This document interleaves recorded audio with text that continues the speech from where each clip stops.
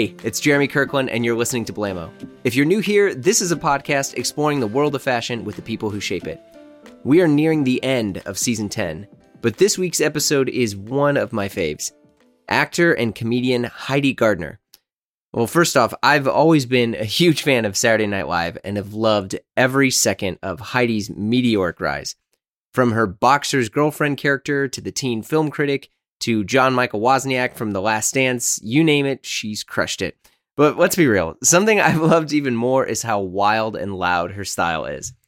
Heidi and I talk about growing up in Kansas City, joining the Groundlings, LA versus New York City style, digging for vintage on Etsy, making clothes with puffy paint, and getting fits off. It's a pod for the ages. Here we go. Thank you for making the time to make this work. Where are you right now? Are you in New York? I'm in New York, yep. Okay. Man, you got a cool place with cool art. Thank you.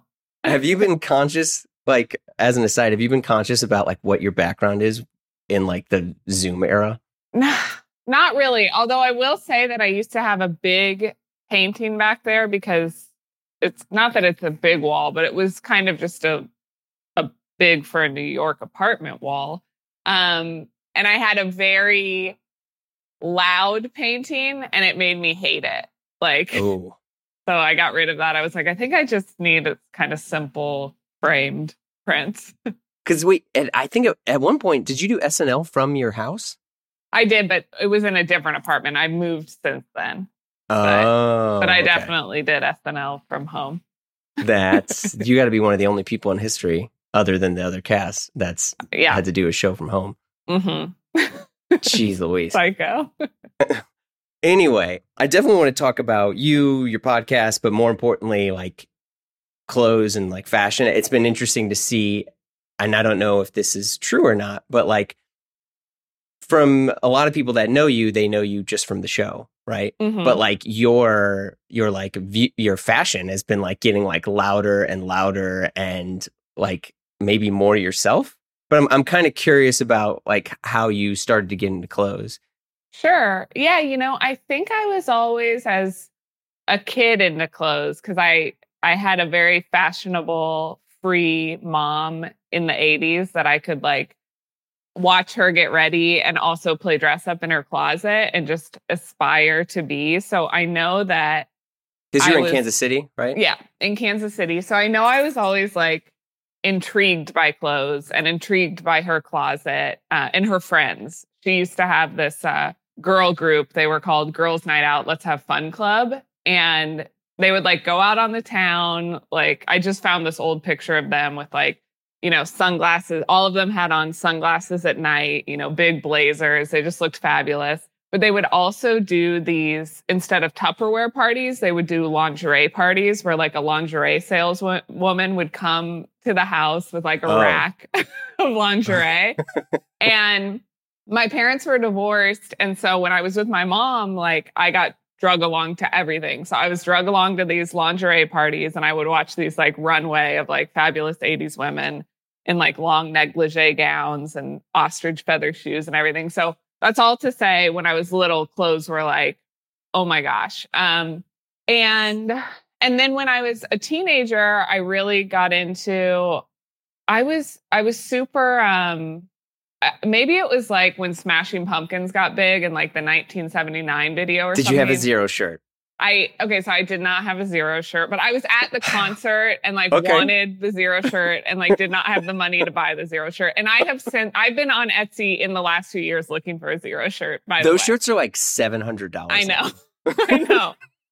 And in my opinion, like fully worth it, but I can't pull the trigger, but I know the Zero shirt. So that's all to say though, there was something about that time and my older brother and his friend, Casey, this girl, where it was like, I don't know, the 70s were like kind of coming back. Just bell bottoms were big again. Yeah. And Jinkos. Yes. Yeah. And so I learned a little bit about vintage during that time, which was basically just that I could go to thrift stores and find cool vintage t-shirts. So got into that.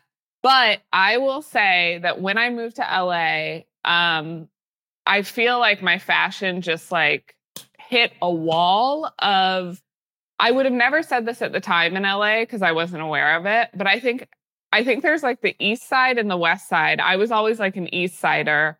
And I think I was trying to conform to what I thought that was, which while I was there was kind of like minimalist, like Echo Park, you know, and which is like a very cool look. And I like that a lot. And I definitely wasn't West Hollywood. And so I think I was just trying to fit in there. And I was really scared of things like, not that I even wear hats now, but I feel like when you're in LA and you wear a hat, like someone's like, oh, you're wearing a hat. Like they're very, or like, oh, that's a bright color. You know, like you're always called out for things. And so I think I was like perpetually insecure there. I think I would take some risks for sure, but I was always just like ready for the comment. Like, what's it going to be? What's someone going to say? I mean, I remember I wore a bandana around my neck one time and like a dear friend, I love her. Yeah. But she was like, are you a golden retriever? And I was like, see, this is why I can't do this stuff. Like, it's too scary here. LA, here's the thing. The good response to all this is LA fashion is in my opinion, trash. Like there's no strong identity. It's so like always going with the flow, following whatever celebrity or whatever someone wore at the time versus, you know, in New York, I mean, I'm biased, but like you have people that are unknown that are fashion icons. And I don't feel like you have that as much, you know, and maybe it's because everyone's in their cars and all separated in their homes. Right. But like, I don't know. Like, but shame on your friend for saying golden retriever. Bandana around the neck is a very good vibe, by the way. And I do feel, I mean, I feel like I wasn't pulling it off because I was insecure about the choice. But yeah, no, I feel like in LA, you can walk down the street and be like, oh my God, there's all these like beautiful people, but you might not be like, oh, there's all these like really cool people. Like we're just like, I can just get a whiff that they're cool of seeing someone in New York. I was walking home last night and decided to like walk from Midtown to the West Village and like just just the amount of people that I saw that I was like, and I literally in my head thought like, they're so cool. They're so cool. What, you know, like what's their deal? They're so cool. It was just like, I never really had that experience in LA. So that's all to say, once I got to New York, and I met my friend Shay, who's also my stylist. She helped me, I think, unlock what was always there and what was like feeling deprived. And then also the city and how much the city does not care and isn't like concerned about my hat or my bright color, I think really made me feel like I can do whatever, like I feel like, and we'll see how it goes. Well, but it's interesting too, because of like, to jump back because I think we're close to the same age. And that like punk music or alternative, I'm air quoting, was kind of like, I think that influence, because I grew up in St. Louis. Oh, okay, cool. Yeah. And so like for me, it was going to like Point Fest and it was seeing like the Mighty Mighty Boss Tones and Incubus and all of that stuff. And it's funny to see that stuff come back now. But I feel like everyone, at least like Midwest kids, when you're trying to figure out like your identity, most of it falls into clothes or sports, you know? And so it's like, you're either a sport kid or, like, did you ever get in, how much did music shape it outside of the Pumpkins? Like, what other stuff were you listening to? Oh my gosh. I mean, I feel like I was pretty all over the place. I mean, at that time, I mean, I was definitely into grunge. I was very into Hole. Oddly enough, I remember my friend and I, this is polar opposite, but my friend Ashley and I in 7th grade got super into U2, but we went to a U2 concert, basically dressed like Courtney Love at the time, like a slip dress, like kind of goth makeup, like frazzled hair. And it was at just a U2 concert.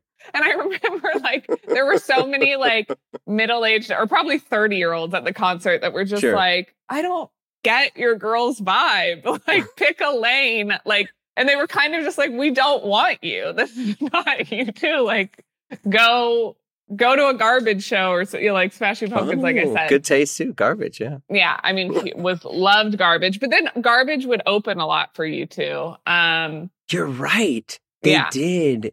That's Early crazy because like Butch Vig was the drummer of Garbage, who basically made all the greatest like alternative albums at that time. Yeah, one time in LA, I saw Butch Vig at a Coffee Bean, and it was like, I feel like I would kind of get starstruck when I would see like actors or actresses, but when I saw Butch Vig, I was like in stunned silence because I think so many of my favorite songs or just the band Garbage, I was like, he's responsible. Did you go up to him? No. Why not? Because I mean, that one was like really stunned silence. It's the same with like, I've gotten a little better, but like it's the same with athletes for me. It's like there's something about like I just feel like I could never be an athlete, like professional athlete, or like a professional musician. So those ones to me are like untouchable. Like I just can't. They seem like superheroes. Did it sink in that you're a celebrity now, though? Absolutely not. I really can't. I think I wish that I could think of myself in that way. I don't know if it might, bring some sort of good things to my world. Or a confidence, but I just can't do it. Can't do it. I mean, I think maybe it's because you're from the Midwest. Yeah. Serious. Paul Rudd, Sudeikis, they're all from KC. Yeah. Yeah. Yeah. So you'd moved to LA at when? Because you were in LA for how long? 10 years? A little over 10 years. I think it was maybe like 11 or 12 years. But I moved in the 2000s are so hard for me to remember. Yeah, years. It's all blur. It's so blurry. It's just not as easy as 1990 something. But I think it was 2004 that I moved there. Yeah. And you moved there to work to do hair. Yeah, I moved out there because I was just kind of like, I'm going to do hair or makeup in the movies or costuming or whatever I could find like in that arena. Yeah. And obviously you were doing that for a while and then started, what brought you to improv classes? Because that's kind of like where you started popping, right? Yeah, I made a friend who was in the Groundlings and she was like, you should come. And I'd heard of the Groundlings because also, I mean, grew up not only obsessed with music, but like SNL, pop culture, movies, TV, everything. Every square inch of my childhood or teenage bedroom was like a picture from Entertainment Weekly or an Oscar ad or Variety, whatever. Did you read Teen Beat? I didn't really. I mean, I read Teen Beat like JTT. So I was like never into JTT, but I did read Teen Beat like New Kids on the Block times but for some reason like JTT. Andrew Keegan, Devin Saw, like, did not do it for me. Wow. Okay. Go ahead. I think That's they were fine. like too much of Pretty Boys or something. I don't know if I might not have been into the long hair at the time. I don't know why. I think they all had long Kurt Cobain hair with undercuts. Yes. That was exactly. Okay. Anyway. So always obsessed with that. So I had heard of the Groundlings. So I made this friend. She's in the Groundlings. And it's like, you should come see a show tonight. So I go to the improv show. Her and her boyfriend were in it. They were both Groundlings. And I was like, oh my God, that's the funniest thing I've ever seen in my life. But my first thought was just, oh, this is so cool. Now I have something that when like someone's visiting LA, I can take them to and be like, isn't this like amazing? You'd never see this in Missouri, you know? Yeah, yeah.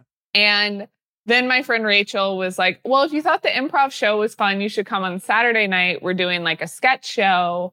And it's like kind of a mini SNL. It's like almost 2 hours long, a bunch of sketches.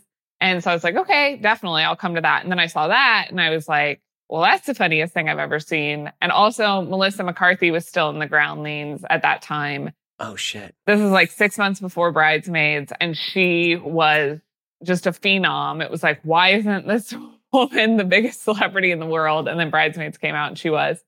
So it's all to say I was just kind of blown away, but I didn't know what to do with my blown awayness other than be blown away. And my friend Rachel was like, you should take a class. And I was just like, typical improv kid. They're all like, come take a class. Yeah, I know. Some sort of cult. And I was like, what do you mean? And she was like, at that time, she was like, you always leave me these like 4-minute voicemails, like in character as someone, like they're very funny. I think you would be good at improv. And I was like, okay, but I've never acted. All to say, like, I got up the guts to take the class. I had a few other people, including my older brother, be like, I've been waiting for you our whole lives to take like a comedy class. Go do it. And he also paid for the class. Hey, there you go. And so yeah, that's kind of how it all started. And you were in Groundlings for how long? I was in Groundlings for, well, I probably took classes from like 2010 to, I got into the Sunday Company in 2015. Or no, I got into the Sunday Company maybe in 2014. I became a groundling in 2015. And then that's quick. Yeah. And there's sometimes where you have like long wait periods in between classes at groundlings. So like I'd go do a class at UCB or like some other improv theater in LA or a sketch class just to like do something. And there was no point to kind of, in the sense, like, this wasn't like, oh, I'm doing this so I can be an actress or actor, whatever. Like, yeah. In the beginning, it was kind of cool. I love this. And I wish that I could get back to this in my life now because the stakes would just be lower. Like I was, and it sounds cheesy, but I was genuinely just following my bliss. I was taking these improv classes that were fun. There was a part of me that was like coming out that like had always been there. Like I remember improvising with like my best friend in our college dorm room. Like I would do full on bits, like, and she would just play along with me. And I didn't know what I was doing. It was never like, she was like, okay, enough with the improv. But, and so I would have people in my life that just would play along with me. So it's all to say, once I started taking classes, I'm like, oh, I get to be this character, or do this voice, and this is so cool. But I didn't understand the levels of groundlings. I didn't know that there was a Sunday Company. I knew that I had made that friend who was a groundling, but I just thought she got deemed a groundling. Like, I didn't understand. Right. Yeah. So it was pretty cool.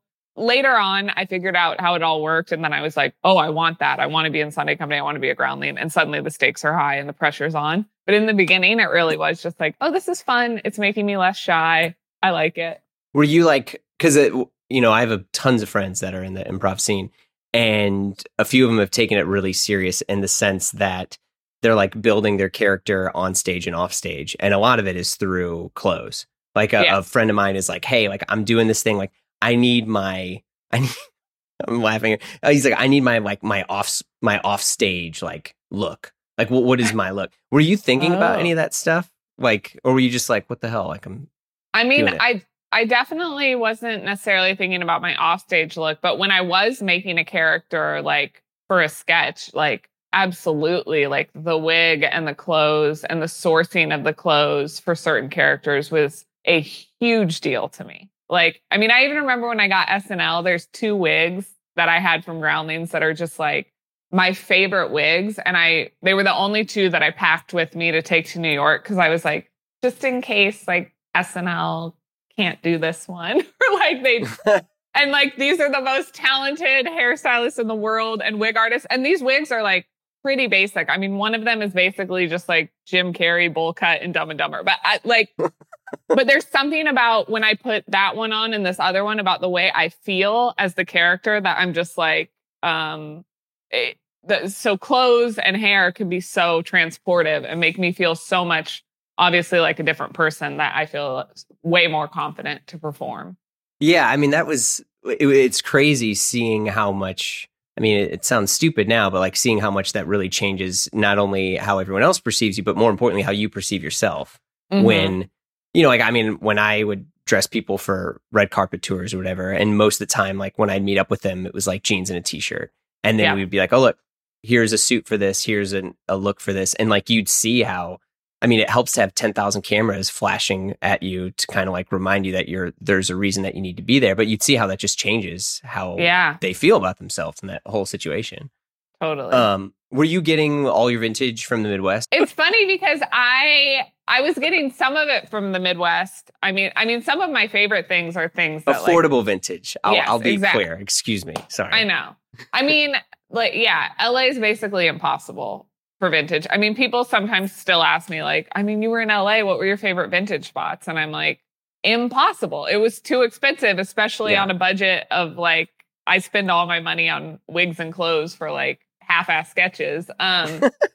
So, I mean, I did find my best ever piece of clothing at an out of the closet in Atwater Village when I was shopping for a costume. And it's just an old Touchstone Pictures sweatshirt from like the 80s. And it's my favorite thing ever. And it might as well, it's like my Smashing Pumpkins Zero shirt. I'm like, I keep on like searching for it on Etsy because I'm like, this thing is going to be $700. And like, I mean, I can't find another one. So I'm like, oh, it is pretty rare. But yeah, I barely found good vintage in LA. I've got a store here that I love, LeGrand Strip. It's in Brooklyn. That's like really fun and girly. It makes me feel like being in my mom's closet. Did you go to Stella Dallas? That's a good spot. No. Where's that? Williamsburg. Okay. That is one of the best affordable vintage in the city that I think is for men and women. Otherwise, you have like Crowley Vintage, which is Sean Crowley. He's in Dumbo. He's been on the pod, and he was he ran all of Ralph Lauren's ties and accessories for a long time. Wow. And a lot of his stuff is kind of, it's almost period like. Yeah. Like there's a good portion of the Marvelous Miss Maisel show that's all Crowley stuff. Okay. I had a friend at work, my friend Jeff Blake. He just bought like a 1920 suit in Dumbo, and I'm guessing it's gotta be. It's got to be from Sean. Yeah. So he's got stuff. Then a buddy of mine, there's Front General, which is pretty good vintage. So and really then good. My friend Brian Davis, who was in Red Hook and now he's in Yonkers area, and his stuff is more menswear, but it's kind of like Americana classic. And it's not like you're going to see 10,000 pairs of jeans, but you will see like here's the right sizes and the right ones that don't have holes in the wrong places. But you're paying for it. It's not. Yeah. But if you're in the Midwest, it's cheap. It's cheap. People don't totally know what they have, and they're ready to get rid of it. And lucky for us, they've hung on to it a long time, and they're finally just like, oh, I don't want this. Yeah, I always go back to the River Market Antique Mall in the downtown Kansas City. Good shop. Yeah, they also have like really good, just like Kansas City specific vintage, like our old racetrack, the Greyhounds. Like I found like a really cool like not a tote bag, but a gym bag from there. That's like, I didn't buy it. I should. I'm acting like it's mine because I can't stop thinking about it. You could have totally lied, and no one would have ever been any the wiser. But go ahead. But no, you know what was like with New York? I love that like a store like Front Street General. There's like a lot of stuff. It's like impeccably curated. So you just know that basically everything you look at is going to be cool. So that feels good. You're not like just sorting through stuff. And then I do feel like, yes, sometimes the Levi's, the jeans, like can get up there in price, but it is nowhere compared to what it was in LA. I remember when like your heather gray, like raglan sweatshirt in LA a few years ago was going for like $300. And like, I never went that far, but I feel like I was conned into like maybe a $200 white sweatshirt, and I am pissed about it. And everyone was getting away with it because I know so many women that were buying them too. And it was like, well, this is the only option. I have to pay this. And like these are the sweatshirts. And I'm just like, was it like mad. Champion or something? I mean, it was like just any sweatshirt that felt good. It was definitely a lot of Champion, but it was like anyone that felt kind of soft, and especially that heather gray color was just like everyone was getting it. Interesting. And they could charge that. So I guess I don't blame them, but it still makes me a little sick. Yeah, I mean, there's a few vintage shops around here that I've gone to, especially with furniture, because my wife and I, we went from living in a super tiny apartment in Fort Greene to like a little bit bigger place in Bay Ridge. Then we had lockdown. Then we moved here, and we're like, oh, we have a house. And it's like, it's not huge, but we're like, I have an office now and there's space. And so we started getting furniture, and we started going through like estate sales, and people, like I bought like a bunch of Bertoya chairs for like $100 each. And it's crazy. Yeah. I have a friend who she's got an online vintage called Dry Vintage and on Instagram, and she does like great curated vintage, but she also works for a place where she had to go to a bunch of estate sales, and she moved from LA to Ohio, and she's finding the best shit ever in Ohio. Yeah. And so she also she does story sales like every week, and it's affordable. And every so often there is a piece that is so special, like, and she has to like really charge for it. But like but she can be reasonable because she lives in Ohio. Yeah. So we all benefit from the move. You've said in the past that like you like feeling that you're from a different time when you get dressed. Yeah. So how much of that affects like when you put together like what you're wearing on a day-to-day basis? I would almost say that when I'm definitely at work, I like to do that a little bit more now because I kind of find recently that it's more simple and easy to wear just like a nice pair of jeans or slacks, trousers, whatever, with maybe a blouse, a button down that like is all kind of monochromatic. Like it makes me feel very like it just ends up looking kind of 70s or something and easy. And I just wear the same pair of white vintage boots every day. And that's basically only because like, you know, I will watch clips of like Linda Gray from Dallas, like at her home in the 70s doing an interview about, the best show. And I saw her wear like brown on brown or burgundy on brown with like a brown puffer vest over it. And I was like, she just looks effortless. And it's not, she looks so good. And it's just like cords and like a button down blouse that I know is not that like, it is nice, but it's like, it's not silk. And, and just that puffer vest. And like, she doesn't even have gold chains on, which I feel like everyone is like, which I do too, accessorizing with. She's just like bare chested and simple and like, and it looks so good and clean. So I do that a lot for work. And I feel like fresh, but like of another time. Or I didn't watch House of Gucci, but I watched the Dateline about it. And you got the story. Yes. And there was like an 80s picture of him where he just had like a white button down Oxford with like blue straight leg jeans and like a black belt with black and gold belt.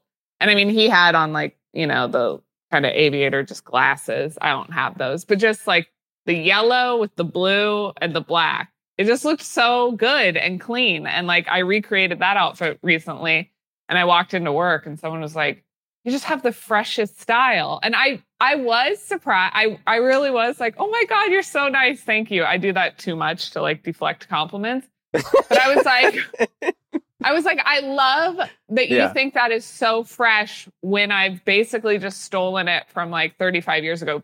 Granted, I stole it from Gucci, but it's just an old look, but it's timeless. And so I like that. And I just feel like it kind of stands out because right now it just feels clean. Yeah. I mean, that's where I think me and tons of other people really miss Tumblr. Like, you know, you had Tumblr way back I can't believe I said way back, but like in the early aughts. Yeah. And that was just like some of the best inspiration boards. And at least at the time, it felt like the people that I was looking at, and this is, you know, a buddy of mine like called this like the hashtag like menswear era, in which it was guys that were getting into suits, but it was people that were wearing suits that never needed to wear suits. But the inspiration of the suits were always based around, you know, like people got like really into Steve McQueen and, I don't know, like Cary Grant, really basic things. Actually, funny enough, the sweater I'm wearing is this yellow sweater. It's a Cucinelli sweater that they were trying to copy the yellow sweatshirt that Steve McQueen wore in The Great Escape. Wow. Like that, and like I mean, what you're talking about is literally what every single company is trying to do. Yeah. The funny thing is, you're not really trying to copy a look as much as you're trying to copy people. Yes. At least for me. And like, I've tried to do that before too, where you're like, oh, I'm going to go wear what Steve McQueen wore, but I'm not jacked with cool hair and, you know, like boxing. Yeah. I'm like, I want to copy the look, but I want to keep my hairstyle. Sometimes I wonder, this is like my existential crisis, because every so often I'm like, do I kind of wish I was born in a different time period? I'm not sure. Here it comes. Here it comes. But like, do you think when people were, because I do think that style in like the 70s, I mean, basically any other era than like the 90s and aughts now, but I feel like style was to me, from what I can tell from old footage, was more cohesive. And so like, I wonder, like in the 70s, like say at the height of disco, like, would you just look around the streets and like realize like, did everyone look sharp? And like, is there any way when that's happening in the time you live in to really realize it? So I yearn for that so much because I idealize it. And I think like that's what was going on and that everyone could tell how cool the look was. And like, when you look back at like what Times Square looked like in the 70s, and even though it was like filthy and dangerous, like it's got I was gonna say. Yeah. But I'm like, were people like, fuck yeah, this is so cool. So then I try to do that now because I'm like, I cannot yearn too much to be in the past. So I try to like walk the streets. I mean, I guess that walk I had last night where I was like, oh, that person's cool and that person's cool. Were you listening to music? I was. Yes. Okay, so that's got to affect it. Okay. That definitely did. But it was like more current music, surprisingly. Okay. But I couldn't totally get the vibe that like everything is a vibe. I just feel like back then everything was a vibe, and I'm just jealous. Well, jealous. This like gets into history stuff because now, as we all have evolved thanks to the internet, it's great you can find everything that you're looking for, more or less. But there's like little pockets, and because of the internet, we've been more insular in those pockets, right? So it's like all my friends and I that we hang out with, especially that we're older, we all like the same things. We're not, and so like everyone kind of prefers to be in a bubble, right? And so you have Rick Owens style fashion. You have Italian sort of classic menswear fashion. You have athleisure fashion now. You have people that like almost like cosplay fashion, where it's like dudes that dress, like Michael Haar, the barber, who basically only wears things that look like they're from Boardwalk Empire. Like all of that stuff, and it all exists at the same time. You didn't really have that as much because you didn't have the access to it back then. Right. You couldn't like romanticize certain periods and do it. Everyone kind of looked the same. You didn't have as many places to buy clothes. You had less options. And so like that's kind of how that happened. Yeah. Which I don't know if that's good or bad. I know. Because someone would say, well, I couldn't express myself. I had to wear this, and you might have thought I was cool, but I couldn't wear Moschino, like, Heidi Gardner or whatever, so it's like, that's true. That's true. Pros and cons. I did see a couple walking down the street. It was in New York. I think I was in New York. I had to have been, but a couple months ago that was like, they looked like they were straight out of Boardwalk Empire. But in the most specific way I'd ever seen in my life, because I also felt like their faces looked from the 1920s. Like, because sometimes I look back at old faces and I'm like, I don't see those faces anymore. So these people, I mean, they might have been ghosts, but I really was like, they were just the most like period people I'd ever seen in my life. And I was like, I also think it was early December. So it was like New York Christmas time. And I was like, God, I want to know what your night is like. And I want to know if you are also accessing that time period as you're walking down the street, like whatever you get to eat tonight, like is it all that period, or is it just the clothes and the look? Or are you leaning in like so hard? If it was like Rose Callahan, after we're done, I'll send you a bunch of like people that you should check out on Instagram. Because like Rose Callahan, who's also been on the pod, she's an amazing photographer, but her and her husband have a very 1930s look at all times. In their home, outside of their home, at all times, they live in that era. Wow. Yeah. I mean, they're awesome. They're great people. Yeah. But like that's what they do. Yeah. I love it. Yeah. I love it. It's bizarre. Anyway, I want to be conscious of your time. There's a few other like goofy questions here that we'll go through. If you were making a YouTube how-to video, what would the subject be?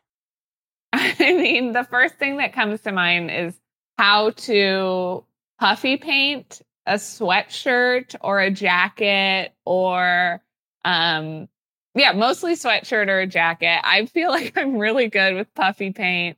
And I really enjoy it. Every so often I'll just think of something, like I always look for things that I want to wear on Etsy. Like I'll suddenly like have an idea of like, oh, I want something Roger Rabbit now, and I'll see if there's any sort of good old jacket or something.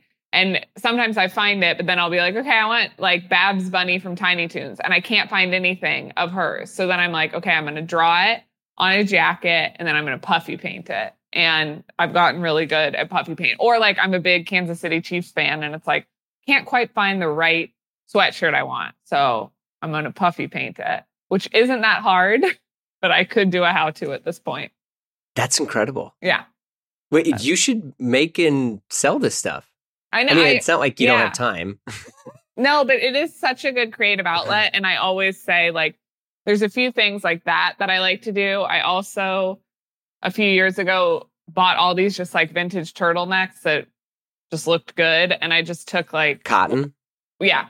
Hell yeah. White iron-on transfer letters and just wrote like LeBron, Kobe, just any Shaq, any basketball player. And it was like a way to wear a jersey, but not wear a jersey, basically. And just any sort of like DIY little, if I can't find it, then I can just make it in like a different way. That's really cool. Yeah. So I would love to do a pop-up one day of all just that sort of shit. Last movie you saw? Oh, I just rewatched Whiplash. Oh, that's out of left field. It was really out of left field. I wanted to watch. Okay, so this is very weird. I watched the whole thing, but I really wanted to watch the last scene, just where like Neiman goes ape on the drums, and it's so weird because then I like posted it on my stories yesterday, and my brother, who's like, you know, we grew up movie heads together. He was like, "This is insane." He was like, "I just rewatched that scene yesterday." Like the one that I posted. So I don't know why Whiplash is like in mine and my family's life right now, but something Whiplashian is 2020, I guess. Yeah. You've worked with a bunch of different folks on SNL over the years. You're on your 6th season or 5th season? 5th season. Now? Yeah. Okay. Has there been anyone that you've ever worked with that caused you to revisit works that they had made prior and take a different look at? Oh, wow. That's a good question. Well, you know, what was really fun was the season premiere this year was Owen Wilson. And I mean, one of my biggest comedy heroes and writing heroes ever. And I feel like, I mean, every week at the show is fun and inspiring for so many different reasons. But like when it's one of your heroes, you like really want to come correct and like write them something good. So yeah, I went back and I just watched a lot of his movies or clips from his movies, especially things that I was like seeing when I was a teenager. Did you watch Bottle Rocket? Yes. Yes. Hell yeah. And I watched him in The Cable Guy, and then I got to like quote his scene in The Cable Guy to him. He was in The Cable Guy, wasn't he? You're right. He's so funny. And then I got to hear him say a couple of lines because he was like, "Oh yeah, I did say." He was like, "Have the eggs had a chance to hatch yet?" And I was like, "Oh my God." So that was really cool. And it was just like pure inspiration because I wanted to do the best job I could for him. But it was very fun. Interesting. And to also just be like, I feel like when you're a kid and you're a fan of somebody, it's just like, yeah, because they make you laugh because you just can't not like them. But like looking back with a little bit of wisdom, I'm like, yeah, this guy is undeniable. No one is like him. He's so funny. At the time, no one was doing anything like he was doing. His deliveries, it was just so specific. And it was just really cool to be like, yeah, no shit. He became and is huge. Like, thank God the world works that way. Yeah. And he's had a hell of a ride too. Yeah. Last YouTube video you watched? Oh my gosh. So this is funny because I do not watch a lot of YouTube. And sometimes I'm like, should I watch more YouTube? I don't know why, just because I feel like, especially kids don't watch TV and just YouTube. So I'm like, all right, there's got to be something on there. And so this is embarrassing because, okay, every so often I would watch YouTube to watch that show Defunct Land, which is all like documentaries about like Disney and like, So I really wish like if you had asked me even 2 days ago, it would have been Defunct Land. And I would have You can say that if you want. I promise you. No, it was like a full-on, what I watched the other night was like a full-on, like how to contour, glam makeup, like just a very like makeup centric and also like a full face. Like I was just like, how do people do this shit? And I used to do makeup, and I feel like now I get my makeup done a lot. So I'm like, I don't have any skills anymore. So I'm like, I need to watch. And did you watch that Netflix show, the MUA, the like it was like makeup? Oh my God, it is one of the best. I think it's called Glow Up. Is what the show is called. Okay, it's one of the best shows ever. It's like it's kind of like Pawn Stars to me, which is like, I think Pawn Stars, watching it's not a good show, right? But the idea is genius. The production company, I think they're incredible, and I think it's one of the greatest shows of all time. But like, it's not Citizen Kane, right? Like, it's not. You're not going and you're like, oh, great camera angle. Yes.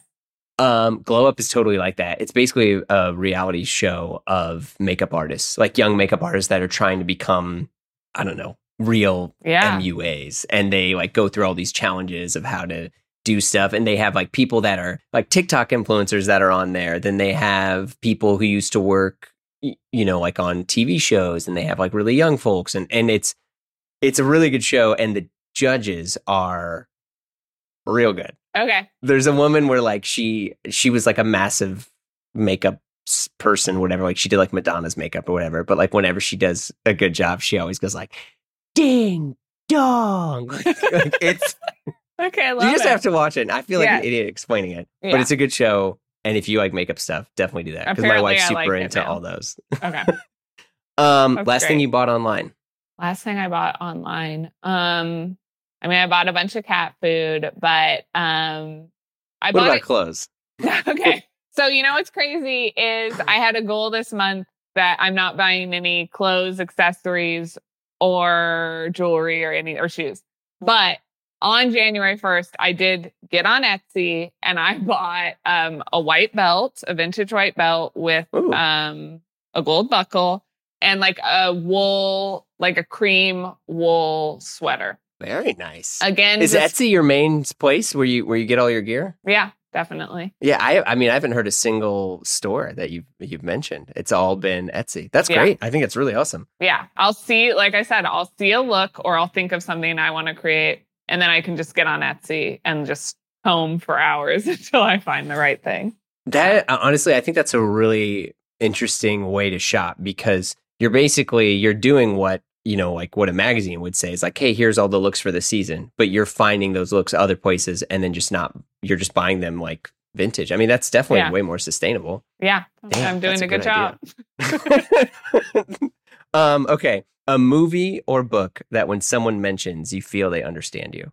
You know what? I think, I'm not saying this movie describes me, but it is perfect to me. And it is the movie The Lost Boys. Like, it encapsulates I feel like it encapsulates every single thing that I love and every feeling I love. And especially from the second the movie starts and you see the like Santa Cruz boardwalk and just the vibe that it gives you. And then the movie like genuinely never stops going.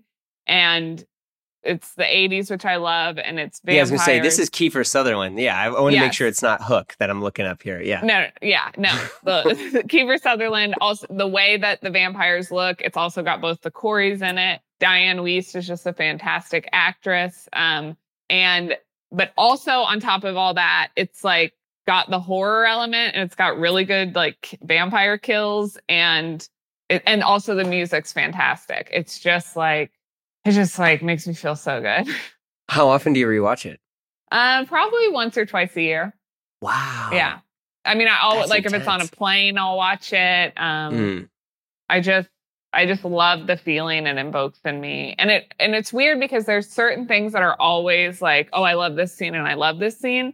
And they're usually the ones that I loved when I was a kid. But now I can also watch as an adult and be like, there's a scene on the boardwalk where the mom is like trying to get a job at this electronics store. And the way that the electronics store looks like with like not early TVs, but like 80s TVs and like 80s tech is like so fucking cool. And yeah, just a great vibe. Okay, this is like more of a serious question now. Like because I have the same issue too. I hated being in the 90s and 80s when I was little, right? Yeah. Because I couldn't do certain things. Yes. But I would much rather be in that era now, in Yes. the age that I'm in now, where I can do things. Totally. I mean, why is that? I have this feeling a lot because, okay, so there's this town in New Jersey, Wildwood, New Jersey. Have you ever been there? Mm-hmm. Okay, so it's like, I went there this summer. It was like, to me, it was taking a step back in time because it's like a Motel City, the boardwalk. I mean, it gave me whiffs of like it's kind of like Bricktown Bricktown a little bit. Yeah. Yeah. And in my head, I was like, what would it have see, this is what I'm jealous of. If you're 18, okay, so no, this is what I wish. I wish I was, no. Okay. I wanted to say, I wish I was like in my teens in the 70s. And then I was like kind of in my like 20s in the 80s and like, and then maybe even in the like late 20s, early 30s, like 90s, like Sunset Strip, like Guns N' Roses time. Like, oh yeah, good time for sure. But also I could futz with that a little bit because also there's like this. So that's all to say, that's what I think happened in Wildwood, New Jersey. But also speaking of New Jersey, there's that whole documentary, Action Park, which is all about that really unsafe water park in New Jersey. Yeah. But again, it's like kids in the late 80s and 90s at this like totally dysfunctional water park where they were like, basically my parents, like during the summers would tell me to get out of the house from 8 a.m. to 6 p.m. So I had to find something to do. So I would go to this like janky ass water park. I wouldn't even tell them because they don't want me to be home either. And there was like barely lifeguards. Like there were no rules. It just sounded fucking awesome. And then you'd like party at the park afterwards. And I'm like, yeah, if you were like that age at the right time, it's like, I guess for me, I should have gone to more raves or something. Like that would have been like the time for me to like really feel those things. But like raves weren't that appealing to me. I would have just rather, I mean, I do wish I could have like gone to a disco club. Like there are just all these different markers and other time periods. I wish. It makes me wonder, what if you are actually looking for permission for you to basically be like those people that you saw on the street who were dressing like they were stuck in an era and wanted to be in that era? You can do that. I know I can. My problem is I'm like too all over the place with like, I thought it was the 80s for me. I really was like, even a few years ago, I was like, it's definitely the 80s. Like it's something about like the early 80s that I want to be in. But now I'm like feeling it more like in the 70s. And so and then also like a lot of the shit I'm looking on at Etsy for is like old, like crew jackets from like early 90s movies or sweatshirts, like Death Becomes Her, King Ralph. I just bought like a Dirty Rotten Scoundrels, like crew jacket. Like, so I'm just a little too all over the place with, I have not figured it out. Like I want to live in the apartment in Big, it's too much. At Soho, just go down to Soho on Green Street. And in Dumbo, in the clock tower building, I've seen it. I've looked out. Like it's still unoccupied. No. It's occupied. Someone who lives up there has a kid who jumps on a trampoline like in Big. I've seen them trampolining. And I was like... What, like when you were on the train? Because I don't know any other way to see that spot from there. Unless when you're going from windows. Over. Yeah. You can see there. Holy shit. I wonder if he has an arcade machine in there too. I know. And the Midwest brain in me is like, the first time I saw it, I was like, this is too good to be true. Also knowing that's like a bajillion-dollar place. But I was like, this is too good to be true. I bet he's just jumping on one of those little trampolines that like I know that my girlfriend has for like, exercise. And then I'm like, no, the ceilings in that place are big. They can handle a big trampoline. Yeah. Wow. Yeah. This has been fascinating. I'm not going to lie. This is really... That's so cool. What is next for you this year? Obviously, the show comes back soon. Yeah, the show comes back soon. I wrote a screenplay last year. I'm trying to sell that. I'm going to start writing another one this year. Holy shit. Okay, That's not nothing. Yeah. I mean, I try to try not to be like so defined by like, you have to do this or this, but I'm just inspired to. So I just want to like of course I want to make them and sell them. And like, that's my big hope. But I'm like, if I'm inspired, I just want to write too. So I want to start that. And yeah, what's really next for me, my big goals for this year, I'll say it out loud because maybe it'll help me. The Midwesterner in me. I'm trying to step You need to be accountable to yourself. Yes. You're guilting yourself. It's okay. Yes. I'm trying to feel more powerful and more feminine. So those are the main things I'm working on this year. Well, I will say this and encourage you. Every single person that I mentioned that I was going to talk with you lost their shit when they heard that you were going to come on the pod. They're like, are you kidding me? Like, so, nice. So just keep that in mind in the sense that like you are, you're on TV every week to millions of people. Like that's kind of a big deal. Mm-hmm. So yeah, for sure. I think hopefully you can kind of use that as maybe some of the momentum. Thank you.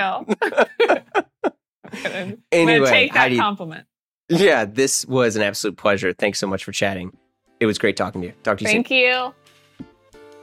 Thanks so much for listening. Our show is produced by Blamo Media. We're edited by Amar Lal, and our theme music, as always, by the mysterious Breakmaster Cylinder. If you like what you heard, you know the drill. Share the pod with a friend, leave a review on Apple Podcasts, do the deals, follow us on Instagram for all the hot content. And if you want to talk to us and give us your hot take, we'd love to hear from you. You can call us and leave us a message, and we'll put it in a future episode, or email us at info@blamopod.com. If you want to hang with us and join the Blam fam, visit patreon.com/Blamo, where we have tons of exclusive episodes in our amazing Slack community. Okay, that's it for me. See you next week.